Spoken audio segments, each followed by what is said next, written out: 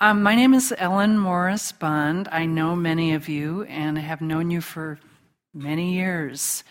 I run Self-Help Incorporated here in town, and there are people here who've been very involved with self-help. Joyce Nichols, and the Premack's daughter was our intern for just under a year.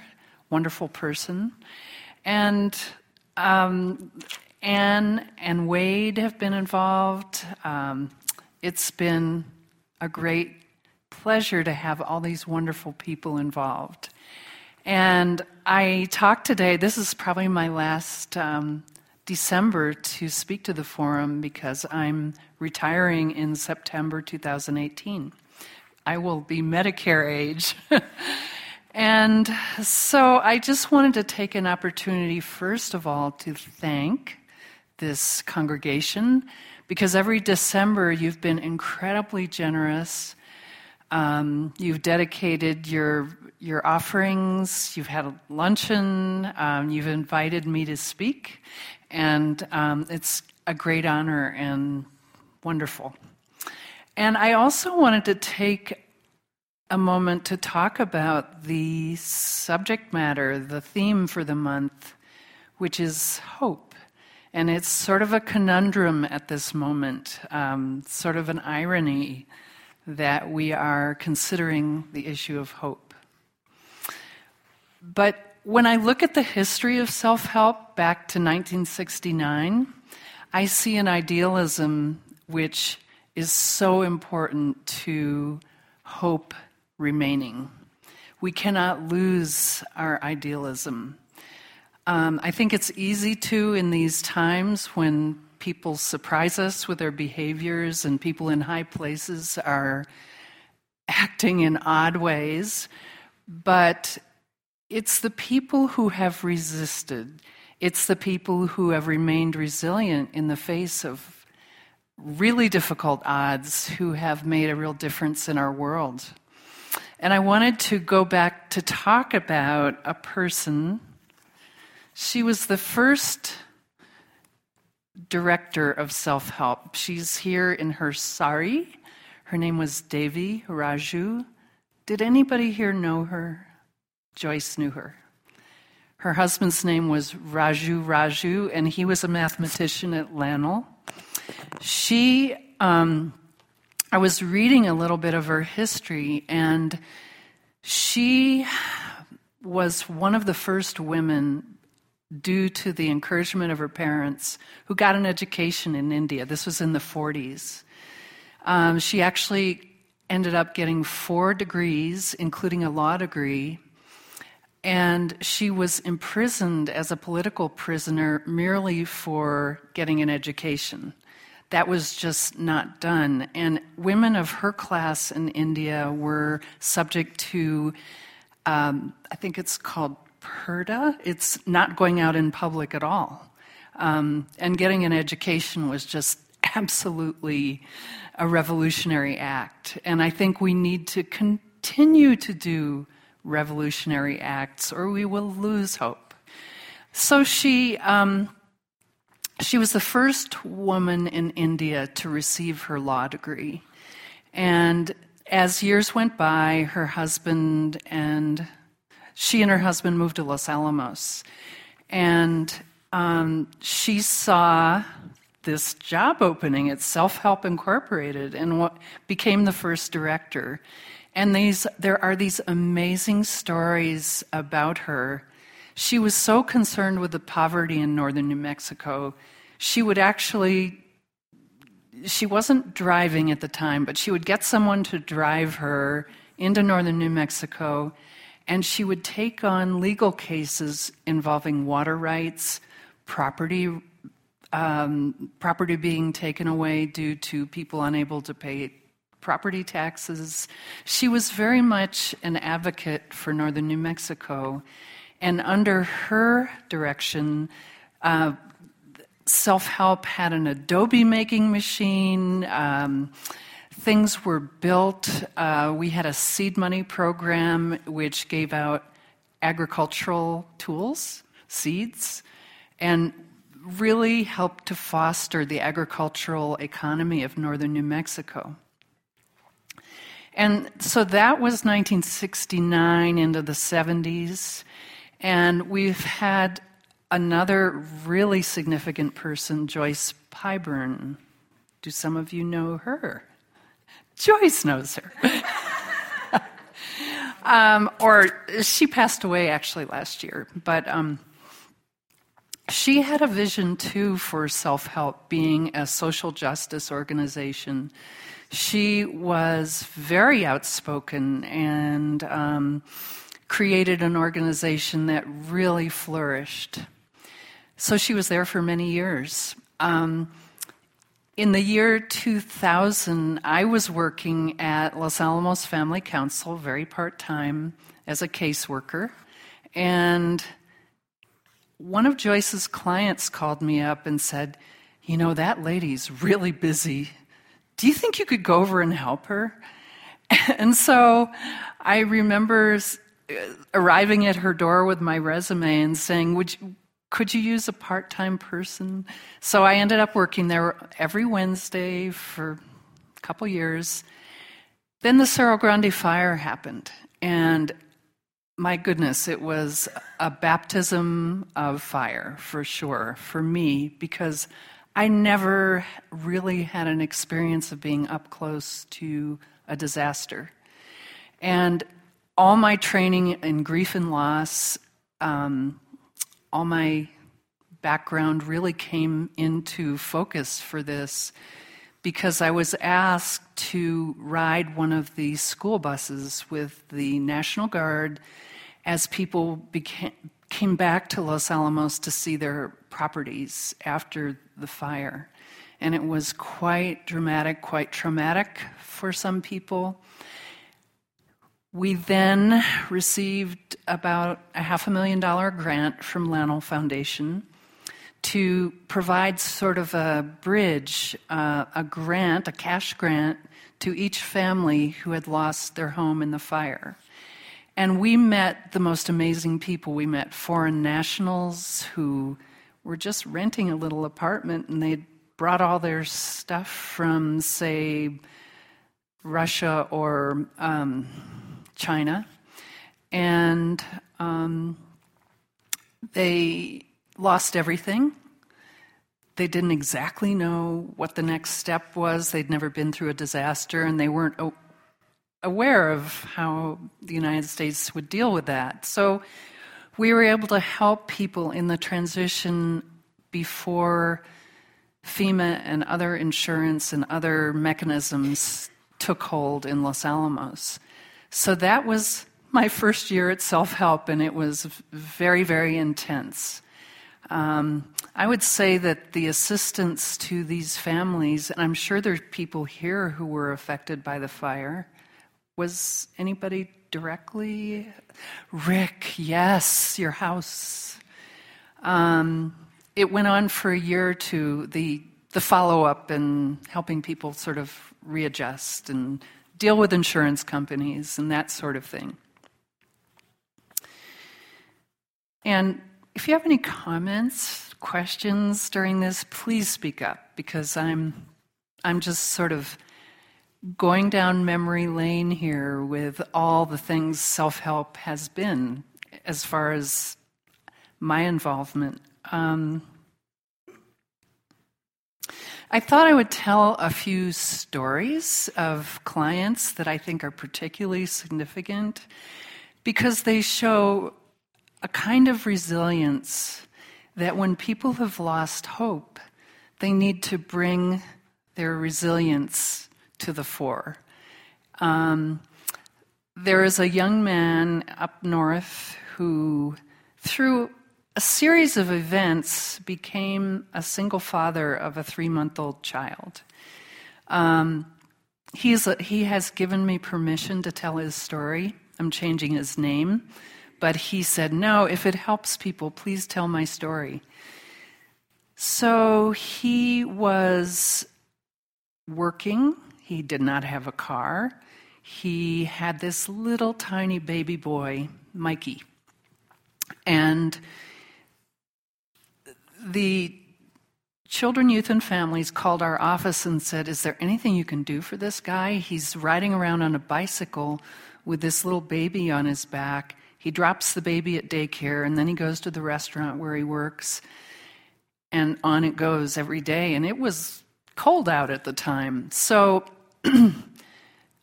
I talked to him, we assessed his situation, and miraculously, we had a little car that someone had donated, and that was the first thing we were able to do for him. He came up to Los Alamos with the caseworker from Children, Youth, and Families. Someone else had bought a car seat, brand new car seat, and we had this little 93 Toyota Corolla ready for him. And he cried. He was so amazed that somebody cared. He'd been through a lot of things. So I still am amazed at him because he does work still 2 jobs. He is the primary caregiver of this little kid. And in the middle of it all, he broke his hand at one of the restaurants he worked at, so he couldn't work. So he called me again and said, are there any programs for rent? So we were able to step in and pay his rent through a few organizations.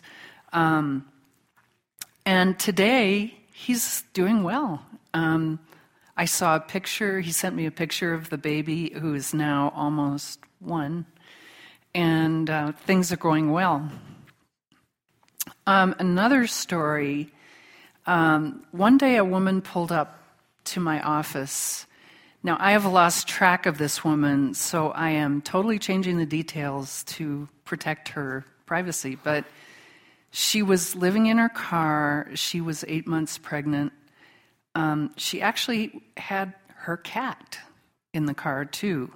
And she had lost her home due to domestic violence, but there had never been any proper intervention where she went to a shelter or got counseling.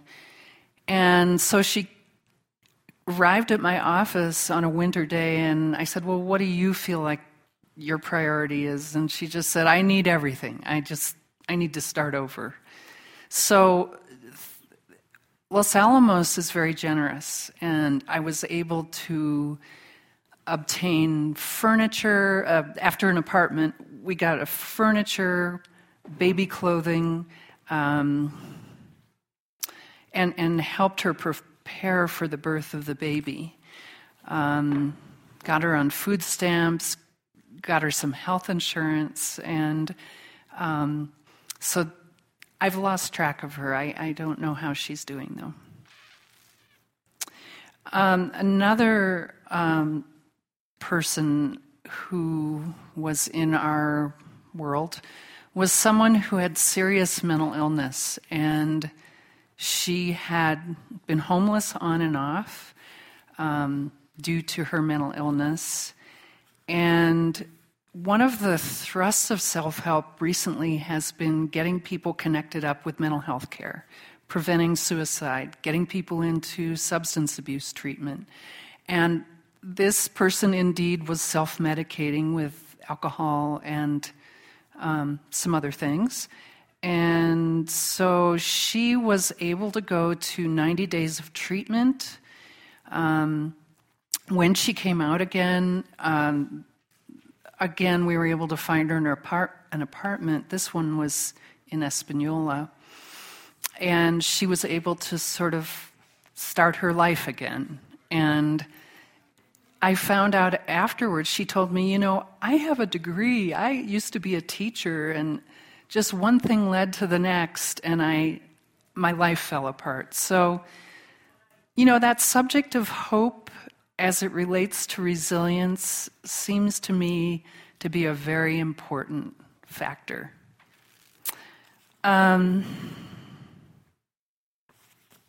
Comments? Questions?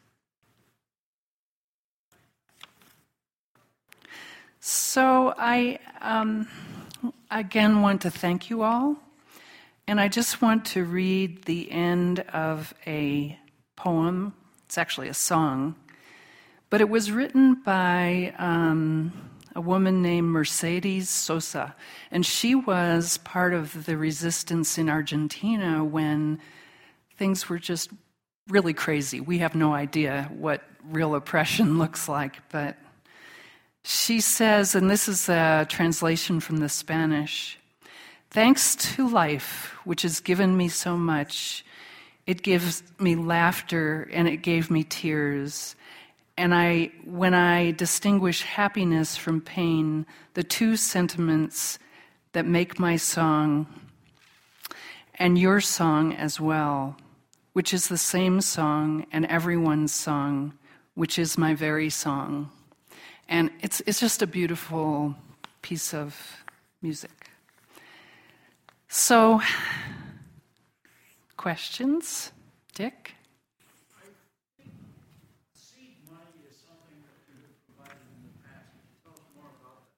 So the program I spoke of, where we gave seeds and agricultural tools to people, has continued, although I must admit in the last 2 years we haven't given out a grant, but we do have the funds.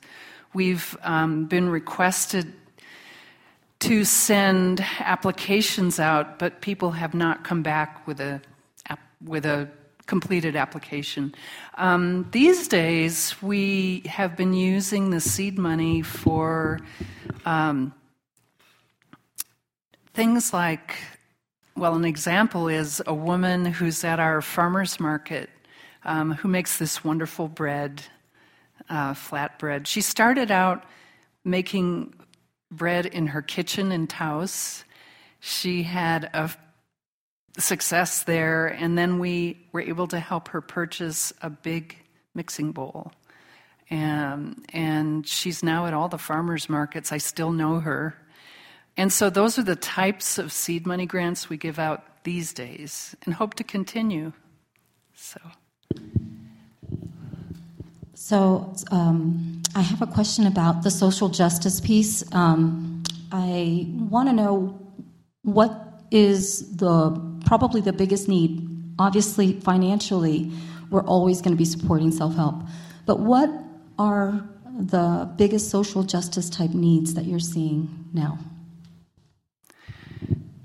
Well, I'm concerned it's about to get really dramatically to become an issue. Healthcare and basic needs will really become issues. At this moment, Medicaid's still intact, SNAP or food stamps are still intact, but there is a lot of talk with the new legislation and the new tax bill of gutting the very programs that I refer people to every day, and it is distressing and disturbing. So I think the most important thing we can do is resist and speak up when we see programs being changed and gutted and diverted to other things. This news has just happened in the last few days of what really might be coming. And so I'm still coming to terms with it and trying to see, when I retire, can I become more of an activist? Because nonprofit directors have certain limitations. So I think being active and vocal and communicating with your politicians is important. Yes, Mary. Approximately how many individuals or families in Los Alamos are currently getting help from you? About, her question was how many families in Los Alamos. And I would say in 2017, I would say between 200 and 220, somewhere in there, families in Los Alamos.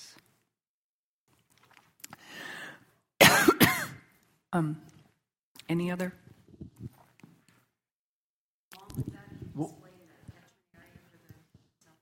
Okay, one second, Dick. The catchment area currently is Los Alamos, Taos, Rio Arriba, northern Santa Fe County, and with our 211 program, which is our information and referral project, it also takes in Mora and San Miguel County. So that's 6 total counties. Dick. What sort of assistance are the 200 plus Los Alamos people getting? Well, I can give you an example that happened 3 months ago. A woman and her 2 children had been desperate to move out of a household that was pretty scary and abusive, but they didn't feel they could do it financially. And finally, the teenage daughter said, Mom, we just have to move. We have to get out of this situation. So we actually paid for Delancey Street to move them and got a couple different organizations to help with the initial rental cost. And so I feel they are now stabilized. There's enough income coming into the home. Another thing we sometimes do is job searches, but she had something in the pipeline that was coming to her, a good job.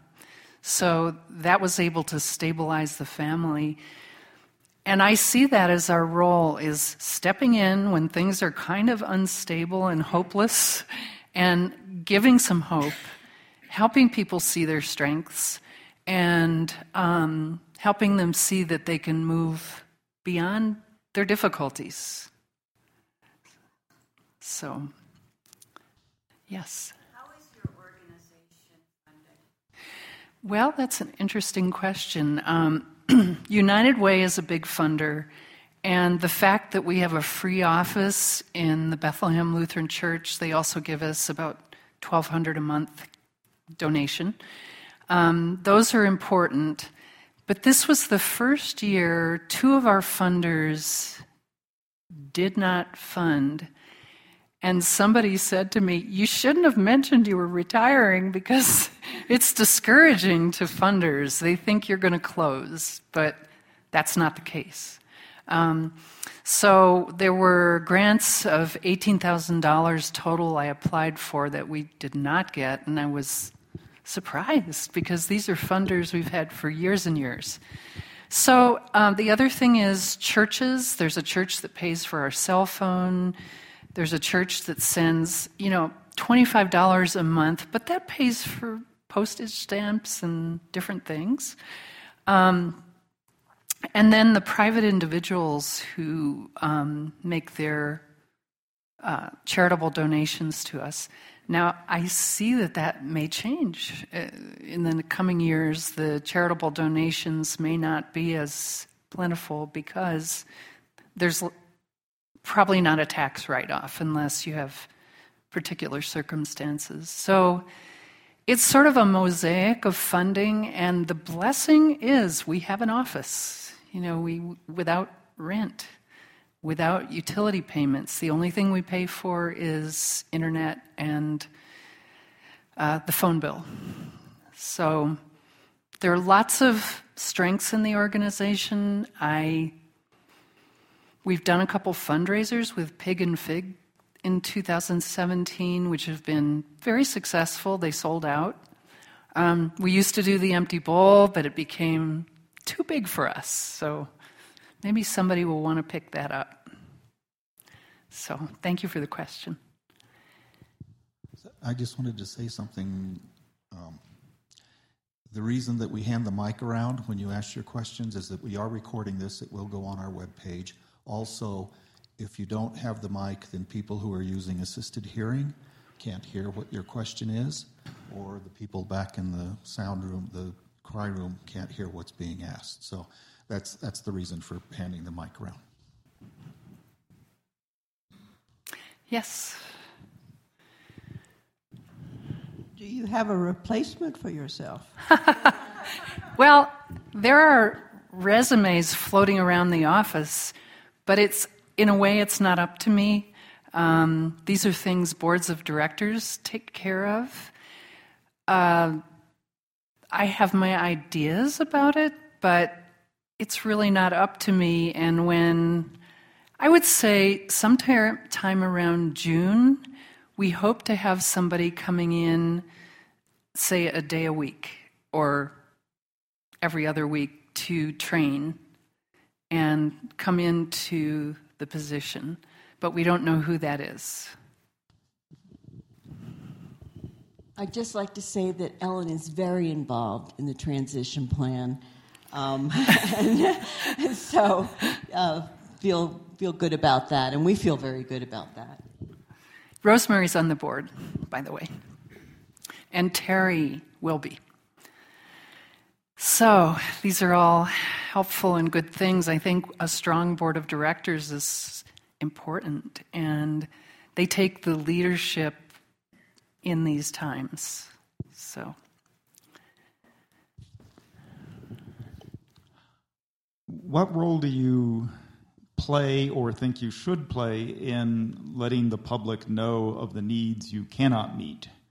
So, I mean, that's an important way of us in the public being able to know how to react. What are the depths of need that are not being met responsibly, either by the state or the federal government or in some other way? Well, I've thought about writing a series of articles either for the Rio Grande Sun and the Daily Post just about this, to take a different subject each month, say, and just write about that. But we're in such a tumultuous time with the changes in the tax codes, healthcare. I really think the public will need to be informed as all of this unfolds. And if people aren't getting their healthcare and housing needs met, there needs to be intervention, and we need to let the public know that we're falling short in being able to provide that. But I would say those are two really key things: healthcare, food, and housing. And some of my colleagues at Los Alamos County in the housing, they say everything stems or grows from housing. If there's no housing, there's no stability, there's no place to cook a meal. But I've known plenty of people who've lived in their car, unfortunately. And that can be a stopgap for a week or so, but we try to move people into housing. Yeah. Good morning. Morning. What happens to the individuals that you cannot help, that come to you and other social organizations, and there simply is no money left, or there's nothing to give them? What happens to them? I would say, in my history or knowledge, there's never been a case of a lack of money. The people we cannot help, for some reason, resist the mechanisms that could help them. We have dealt with some folks who are severely mentally ill and homeless, but their severe mental illness stops them from successfully transitioning, and they feel a little resentful of people like me and well-meaning social workers. It can be there can be some resistance to getting help, but I've never known of a time, except for the fact that we can't do ongoing month-by-month help. Then we do say no and refer on. But there's never been a time when we've actually run out of money. Although when self-help was started in 1969, it had a budget of like $1,500. Well, you say they move on. What the month-to-month thing? One of the functions of self-help is to try to get people plugged into effective systems, whether that's employment or disability payments, Social Security disability. That's a little more challenging and it takes time. There's something called the Section 8 housing program, which provides, depending on your income, it pays 60% of your rent. So that's a program. We make sure they have health insurance. We make sure that they have enough food, especially for their children. And there are programs, WIC, for pregnant women, infants, and new moms, and then food stamps, that there's no reason except maybe the lack of a Social Security number that a person couldn't plug into those. Now, immigrants are becoming really left out of the system. It used to be that Medicaid had provisions for immigrants, but I'm seeing this trend that immigrants are kind of being left out of the system. Refugees, on the other hand, have a few more resources. In fact, Los Alamos has been doing amazing projects with refugees in Albuquerque. But I would say, immigrants are the ones that I could be more concerned about. Even if they have a job, they're left out of a lot of the benefits and provisions. So your question is, what then, right?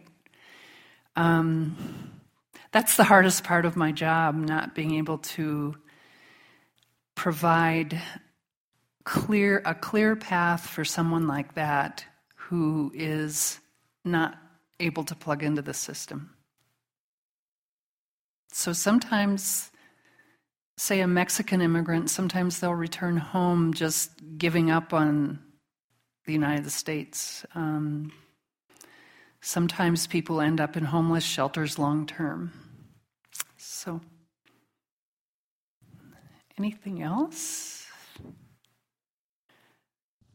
Well, I thank you all so much, and thanks for the charitable giving you do and the lunch. I will see you eating soup. Thank you.